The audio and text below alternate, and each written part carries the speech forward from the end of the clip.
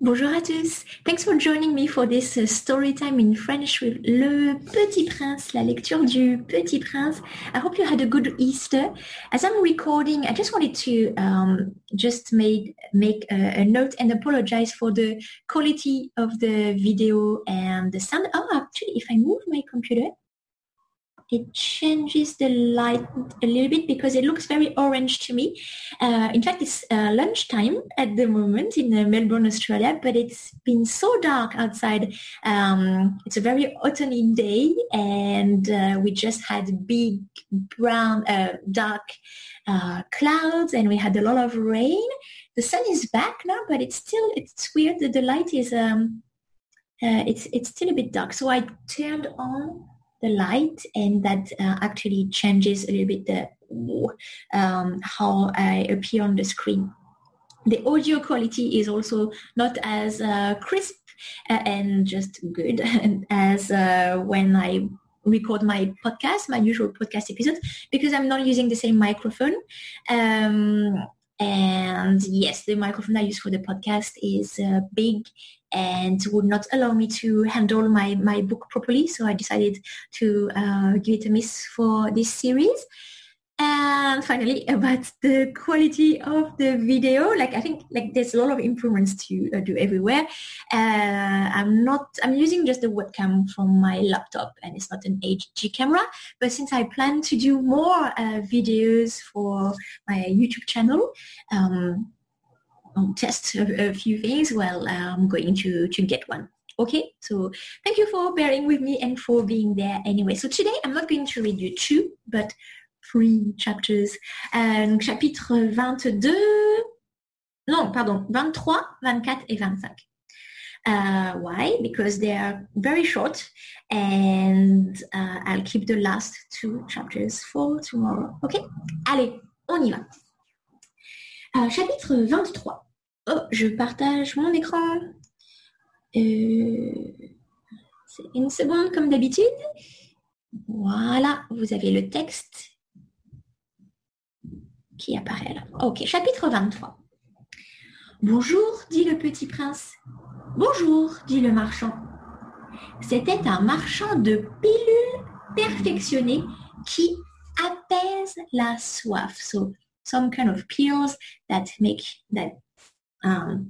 suppress the feeling of thirst. Des pilules qui apaisent la soif.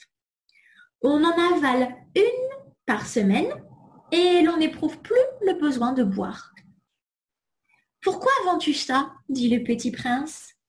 C'est une grosse économie de temps, dit le marchand. Les experts ont fait des calculs. On épargne 53 minutes par semaine. Et que fait-on de ces 53 minutes? On en fait ce qu'on veut. Moi, se dit le petit prince, si j'avais 53 minutes à dépenser, je marcherais tout doucement vers une fontaine. That was a short one. I warned you. Donc, chapitre 24. Nous en étions au 8e jour de ma panne dans le désert. Et j'avais écouté l'histoire du marchand en buvant la dernière goutte de ma provision d'eau. Ah, dis-je au petit prince, ils sont bien jolis tes souvenirs, mais je n'ai pas encore réparé mon avion. Je n'ai plus rien à boire et je serais heureux moi aussi si je pouvais marcher tout doucement vers une fontaine.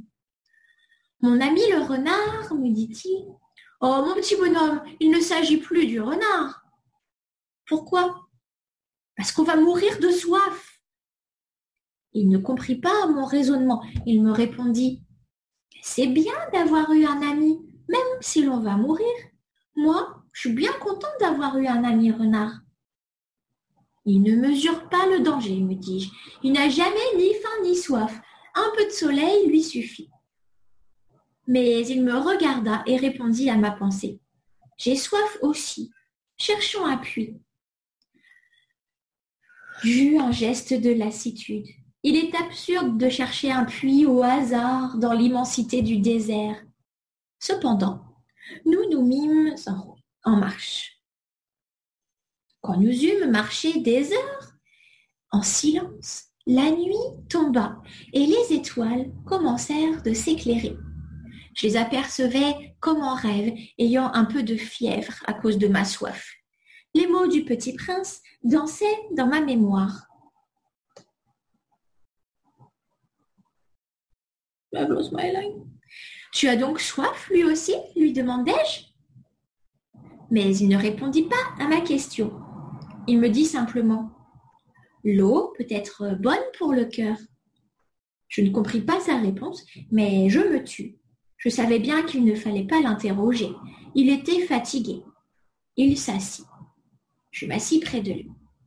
Et, après un silence, il dit encore « Les étoiles sont belles à cause d'une fleur que l'on ne voit pas. » Je répondis « Bien sûr » et je regardais, sans parler, les plis du sable sous la lune.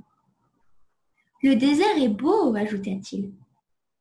Et c'était vrai. J'ai toujours aimé le désert. On s'assoit sur une dune de sable. On ne voit rien. On n'entend rien. Et cependant, quelque chose rayonne en silence. Ce qui embellit le désert, dit le petit prince, c'est qu'il cache un puits quelque part. Je fus surpris de comprendre soudain ce mystérieux rayonnement du sable. Lorsque j'étais petit garçon, j'habitais une maison ancienne et la légende racontait qu'un trésor y était enfoui. Bien sûr, jamais personne n'a su le découvrir, ni peut-être même ne l'a cherché. Mais il enchantait toute cette maison. Ma maison cachait un secret au fond de son cœur. Oui, dis-je au petit prince, qu'il s'agisse de la maison, des étoiles ou du désert, ce qui fait leur beauté est invisible.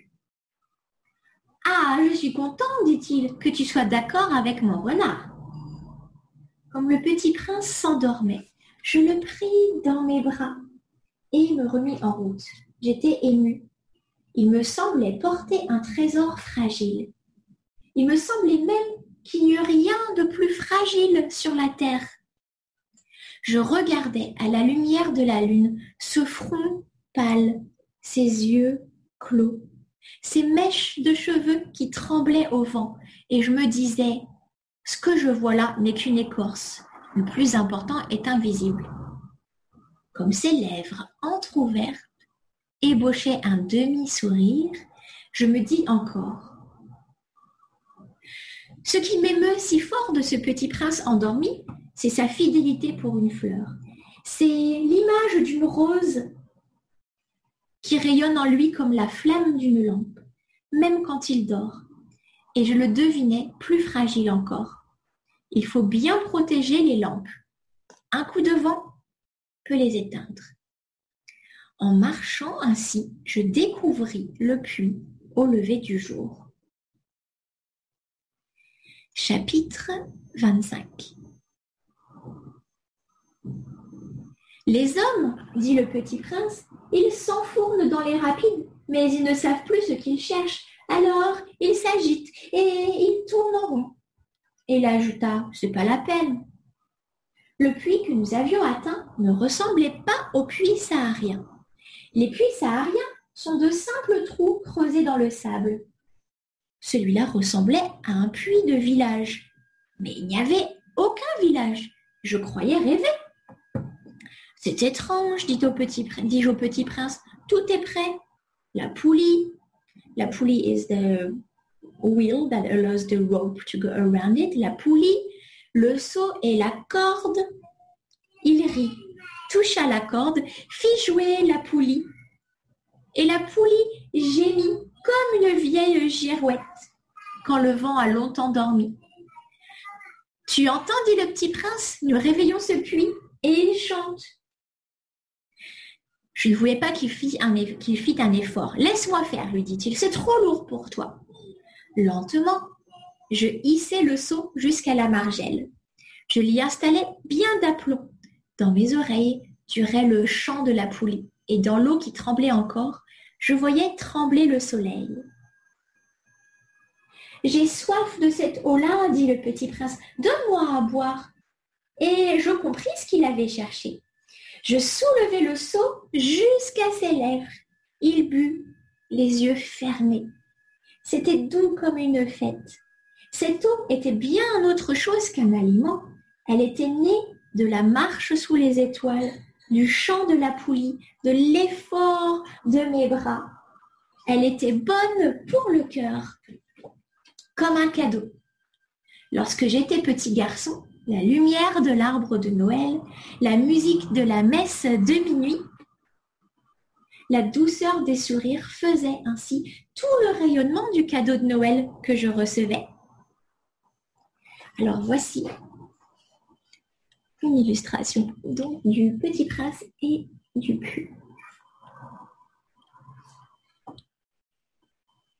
Les hommes de chez toi, dit le Petit Prince, cultivent 5000 roses dans un même jardin et ils n'y trouvent pas ce qu'ils cherchent. Ils ne le trouvent pas, répondis-je. Et cependant, ce qu'ils cherchent pourrait être trouvé dans une seule rose ou un peu d'eau. Bien sûr, répondis-je. Et le Petit Prince ajouta, mais les yeux sont aveugles. Il faut chercher avec le cœur. J'avais bu, je respirais bien. Le sable au lever du jour est couleur de miel. Pourquoi fallait-il que j'eusse de la peine? Il faut que tu tiennes ta promesse, me dit doucement le Petit Prince, qui de nouveau s'était assis auprès de moi. Quelle promesse? Tu sais, une muselière pour mon mouton. Je suis responsable de cette fleur. Je sortis de ma poche mes ébauches de dessin. Le Petit Prince les aperçut et dit en riant, « Tes baobabs, ils ressemblent un peu à des choux. »« Oh, moi qui étais si fière des baobabs !»« Ton renard, ses oreilles, elles ressemblent un peu à des cornes. Elles sont trop longues. » Et il rit encore. « Tu es injuste, petit bonhomme. Je ne savais rien dessiner que des boas fermés et des boas ouverts. »« Oh, ça ira, dit-il. Les enfants savent. » Je crayonnai donc une muselière et j'eus le cœur serré en la lui donnant. « Tu as des projets que j'ignore. » Mais il ne me répondit pas. Il me dit, « Tu sais, ma chute sur la terre, c'en sera demain l'anniversaire. » Puis, après un silence, il dit encore, « J'étais tombé tout près d'ici. » Et il rougit. Et de nouveau, sans comprendre pourquoi, j'éprouvais un chagrin bizarre. Cependant, une question me vint. Alors, ce n'est pas par hasard que, le matin où je t'ai connu, il y a 8 jours, tu te promenais tout ça, à 1000 milles de toutes les régions habitées. Tu retournais vers le point de ta chute? Le Petit Prince rougit encore. Et j'ajoutais, en hésitant, à cause peut-être de l'anniversaire? Le Petit Prince rougit de nouveau. Il ne répondait jamais aux questions, mais quand on rougit, ça signifie oui, n'est-ce pas? Ah, lui dis-je, j'ai peur. Mais il me répondit, tu dois maintenant travailler, tu dois repartir vers ta machine. Je t'attends ici, reviens demain soir. Mais je n'étais pas rassurée. Je me souvenais du renard. On risque de pleurer un peu si on s'est laissé apprivoiser. La suite demain. To be continued tomorrow. Le dernier épisode du Petit Prince. And after reading you the story, I will. There's a few things that I would like to share with you, to show you. Okay. Bon, alors passez une bonne journée chez vous à la maison et je vous donne rendez-vous demain. Au revoir. Voilà, je vous refais au revoir avec le grand écran. Allez, je raccroche. I'm hanging up.